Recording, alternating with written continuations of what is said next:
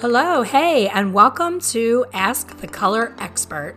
My name is Elaine Travis. I am a career hair colorist, independent educator, and author of the book A Colorful Journey. I'm here every week sharing tips, tricks, and stories that are all things hair color. Thanks for joining me, and let's get started. This meeting is being recorded. Hello, and welcome back to the Ask the Color Expert podcast. Today's special guest is a long and dear friend of mine, Bob Phillip from Salon Centric. He is a salon business partner with Salon Centric. So we both have made many changes since we have seen each other, and I'm so excited to have him here as my special guest. Welcome, Bob. Thank you, Elaine. I'm very excited. It's nice You thought to you catch got up. rid of me when I left the long. salon, right? It's been too long. It has. It surely has. And you've honestly, been coming up in conversation a lot, by the way. Oh, my ears are burning. I need to hear it all good, I hope. Always. Awesome. So always. I really wanted to have you on here because, you're such an integral part of every salon owner's business, yet, you're not going to be on Instagram tooting your own horn and showing up and doing all things jazz hands. You're kind of like the secret partner that we all know and love. And what I've loved about our relationship is you stood out. There's so many reps that come in and try to sell people things. You know how scary I am when you come into the salon. So I can only imagine your first impression, because salon owners, frankly, you're an interruption of our day. You know what I mean? We have so many balls that we juggle. We're behind the chair, we're training, we're hiring, we're doing all the things, we're doing the accounting, the bookkeeping. So when someone walks in and says, "Hi, I'm Bob, and I want to sell you more perms," we're just like, please go away. But your style was so non-invasive. You always were respectful of my time as an owner, but also being my partner in my business. We would set a time and make an appointment and sit down in my office and strategize. And you and I had so many things in common with some of the people that we follow for self-help things. We recommended books to each other. We've been friends for, I don't know, it has to be over 20 years. I think, did you used to come to the first salon? I think that's where we first met. I did in the first Roxborough location. Yes. Yeah. Yep. So it's been a 20-year run. 21 years. Yeah. 21 years, and I haven't scared you away. I love the contrary. So let's talk about what you see.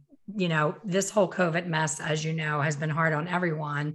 And I'm sure you love the interaction of being with other people. And I'm sure you had a long run where you could not be with people. How did you adjust to what was going on and still be that trusted partner, but not be able to be there physically supporting those owners? Sure. Well, first and foremost, thank you for the kind words. And I feel like our interaction over the years, taught me to be the consultant that I needed to be.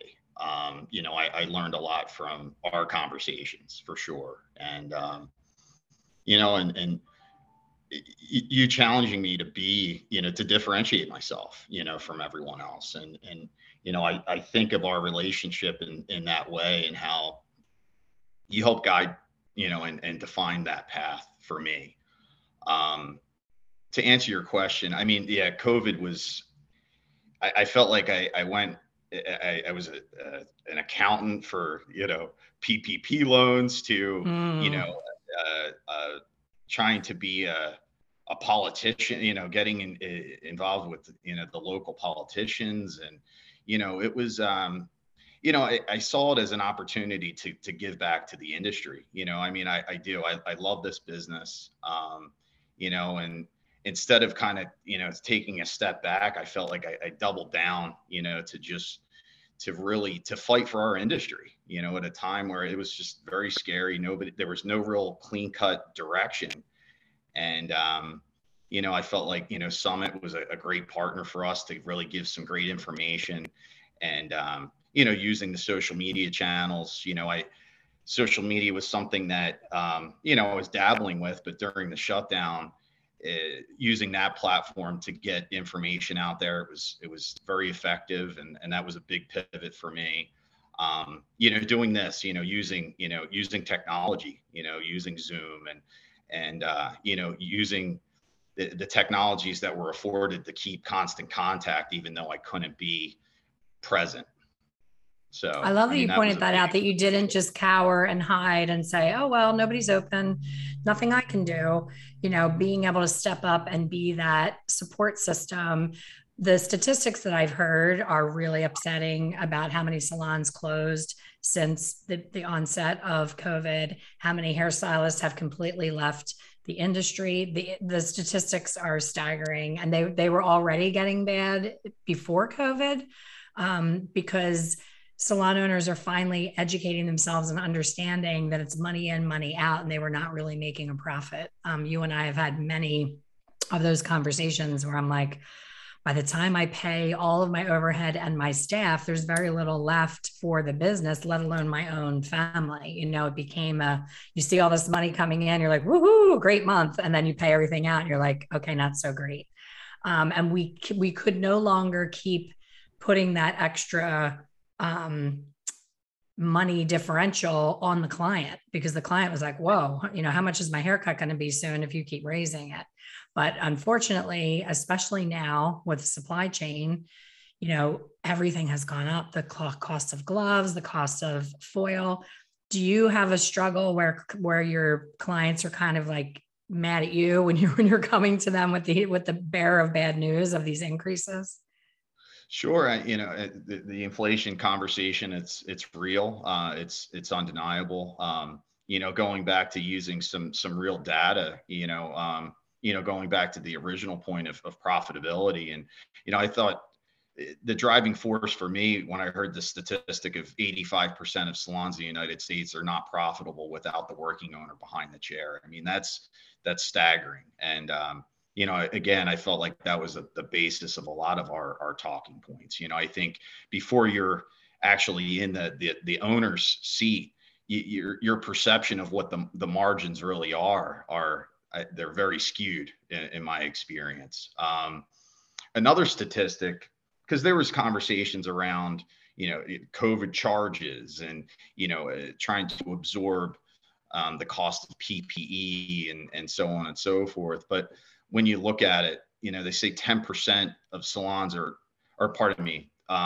that the majority of salons are charging 10% less than what they should be from a pricing standpoint. Absolutely. And that can translate into giving away glazes and toners, or, giving away services, and that business practice can no longer exist, and my message is we just need to start charging properly for our services. And at that point, I think and offering more, I think, offering every service that the salon has to offer. That way it's not just, it's a charge for PPE, but we're offering a new service. We're developing new revenue streams, and in turn, those revenue streams are enhancing the service of the guest, because they're getting introduced to more. Maybe they're getting a treatment on the back bar that's a great experience. So that's been my message, to offset some of the inherent costs that we're seeing across the board. Absolutely. One of my favorite quotes from John DeJulius, who you turned me on to going to see John DeJulius in person. He's great with all things customer service. And he said, make the service so amazing that the client doesn't even care how much it is. They're not questioning. When you're getting a lot of clients questioning their bill at the end of the service, something was not right. It's not about the money. It's about the feeling and the experience, that if they're questioning it. You go out to a restaurant, you have great service, everything's hot, everything tastes amazing. You're getting, a really amazing experience. The music is right. The atmosphere is right. You get the bill, you plop your card down, you don't even look at it. If you have a terrible waiter, you're checking to make sure you didn't get charged, for an extra drink or an extra appetizer that didn't come or whatever it is. You're going to nickel and dime it when it's a poor experience. So I think if people turned everything that way, where it's how can we be so good that price is irrelevant, that we don't have to worry about every single penny that's on the client's ticket. You had a great point with the giving away the free glazes and those kind of things. I still have people that will come back at me when I say that on a forum, when they ask questions, and they'll say, well, I include my haircut with my color service. I think everyone should. And I'm like, why? You know, if you go to a restaurant and you order an appetizer, a cocktail, an entree, and a dessert, and an after dinner coffee, they don't take any of those things off the bill because you're nice and had a good conversation with them. And yet that's what we tend to do as here. Well, I really like her. She's one of my favorite clients. She's easy. It wasn't that much color that I put on. You know, we kind of talk our way into a lower ticket, which in turn, the client does not know we did that. So they just think they paid the full price. They don't get that they were given a pass for anything. And then the gratuity is based on the total that you made shorter. So now you gypped yourself out of your full total and your gratuity. And I think when you see the national averages of income of hairdressers, I'm always upset to see what they say because it's just not livable, you know, the wages. But I think a lot of times hairdressers are not counting their gratuities as part of their wage. You know, when I would give my W-2 to my staff, I would say, don't forget, you had gratuities in there. Like, make sure that you add that in there when you do your taxes, because if you think you made 30, you might as had like 50,000 with your gratuities. I know the world is changing as far as people don't get cash anymore. They're doing it on the credit cards, which is a whole other nightmare for owners. But things keep constantly changing, and kudos to you for still being here, still fighting the fight, and still supporting the owners. Is there something for people that are listening? Is there something that you could share that you think going into 2022 is a best practice that they may not be thinking of, that is the new way of doing business that they need to be aware of?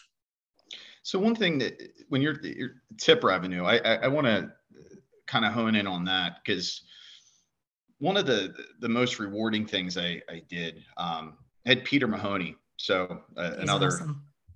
Another friend of ours, and certainly a great mentor. And he taught a program on the management of personal finances, and and specifically how it relates to tip income, and how it's a common practice to just look at it as disposable income, but looking at whether it's how to invest those dollars. And like you said, it's too common of whether it's the wages or just the inability to retire at a reasonable age, and just the overall money management. And I'm in the process now of I have an associate that is training under me, and they're the things that we talk about. It's like she's 23 years old, and it's like to be able to have those disciplines in place at that age, and to think about the end game, and that I feel like it's again like trying to elevate our industry, and and teaching to that. And I feel like this generation of hairdressers coming up, I hope they are. I feel like they're more keen. They're thinking about their retirement and benefits, and what that's going to look like. But it is my mission to really continue to bring the Peter Mahoneys of the world, or for me to be the messenger to really, because it is so important. So that was one, because the sooner you start, the better, for sure. No question. Yeah. I mean, the concept of compound interest, and, just the financial education that I feel like is so lacking. So, well, our mutual friend, Donna, is doing an amazing job at that too. Donna Vergio, she does Fierce Financials. She had my brain exploding. I did her program. Bryn and I did it together, and she's very into spreadsheets, which she knows I am highly allergic to. I hate spreadsheets. So she kept saying, I don't see your spreadsheet filled out. It was in a Google Doc where she could see whether I did it or not. And I was like, oh, it gives me hives to sit down and do that. But it was definitely eye-opening to see, like Bryn, I think from the time she started the program until the end, I think she had an extra $10,000 put aside that she said, I would have spent that on eating out, movies, like just here or there spending the money, but she had it on automatic deposit into a savings account. Like that spurred her to, set those things up. Michael Cole, back in the 80s was my hero with that, but he broke it down so simply to the hairdresser. He didn't get into too much, financial terms that make you like, oh God, this is too much for me. He just said $5 a day. Take $5 a day of your tips. If you start before you're 25, you will guarantee to have $1 million in the bank when you retire. Like it was so simple. And you're like, oh my God, $1 million. That's so great. And you start doing it. And then, a year in, you forget that you did it. And then 2 years later, you're like, oh crap, I have to start doing that again. And we're all guilty of it. We're all guilty of, if we do still get cash tips, which is very rare, we're guilty of, hey, Starbucks is on me. What do you guys want? It's like, woohoo, free money. Let's go spend it up. So I think I think a few good things have come from COVID. One of them being, you don't know what's coming. And when would you ever think that you would be told you cannot work? You absolutely have no ability to work and you should not be doing it. I can't imagine we would ever have foreseen that happening, let alone the amount of time that it endured. The whole process was crazy. And Australia just went through it again recently. They just opened back up. So it's like every country keeps going in waves with California and Australia and Ireland and here. And it's just been absolutely awful. So I'm happy that you're still boots on the ground. You're still supporting salon owners. So you mentioned Summit, which I did the entire Summit program. It was really great for me to understand my numbers and to grow staff to the point where I grew so many. We talked about Peter. I reached out to Peter and I said, your system's great. It's working great. Here's the problem.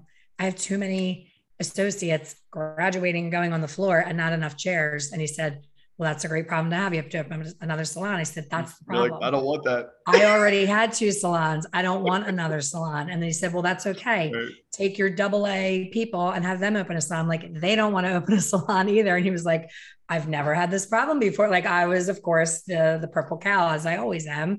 And he said, well, that's a great problem to have. And I said, you're right, it is, but it's still a problem. So I definitely recommend it to any business owners that are struggling with structure. Cause I, as you know, hate structure. It was like the bane of my existence.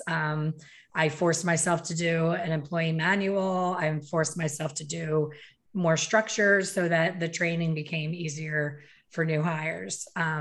So, you and I could talk all day long, but if you could give your last advice to people and make sure you tell people how to reach out to you if they need some support and all of the wonderful things that you've done for us. But what would your number one thing for advice for 2022 be? I think charging properly, is huge. I just think because it's just so common and going back to, going in with the mantra of what you said, is like, how can we make price irrelevant? I think about, even I took my boys to the movies and I haven't been to a movie and I can't tell you how long. And I don't think anyone has. Yeah. And, but I go in and it's stadium seating and reclining seats. And like, this is all new to me. And, and it was not inexpensive. I couldn't believe how much we had to pay, it was whatever it was. I think it was $75 for, 3 seats, a large popcorn and a soda. But it was an elevated experience. It was something that when I left, I was like, you know what, I would do that again, so seeing the evolution, and like, we can look at movie theaters, restaurants, we can see the evolution of different companies that they're using technologies or they're doing things to find ways to elevate the client experience. And I think that we have to be undying in that, because that's the only way that we're going to be able to justify pricing, because hey, if margins were tight before COVID, they're going to be even tighter now. And we need to find ways to be creative. Absolutely. And that's great advice. That is something that people need to definitely hone in on and take a look at, whether they're profitable or not. So tell people how they can find you and your fabulous self in case they're in need of an amazing lifeline in our industry. What's your Instagram handle? So my Instagram handle is @BeautyBizBob. And and I'm very active on there. So I'm very accessible through that channel. So yeah. Awesome. Well, thank you so much. It is always a pleasure to chat with you. We need to do this again. We need more time to dive into some deeper things, but it's always a pleasure. I love seeing you. Well, this was an honor. I put my best shirt on the whole 9 yards. Oh, thank you. It's wonderful to catch up, and congratulations on what you're doing for our industry. It's wonderful. So thank you. We need to talk after this, because I have a brand new project that I think you'll be excited about, and I need you to help me share. So okay. I'll be calling you after we wrap up. Awesome. Okay. Great to see you as always. Take care. Thank you so much, Elaine. Thank you for listening to the Ask the Color Expert podcast. Please subscribe and be sure to leave a review. For more information on hair color education, please visit my website, www.expertcolorsolutions.com. See you soon.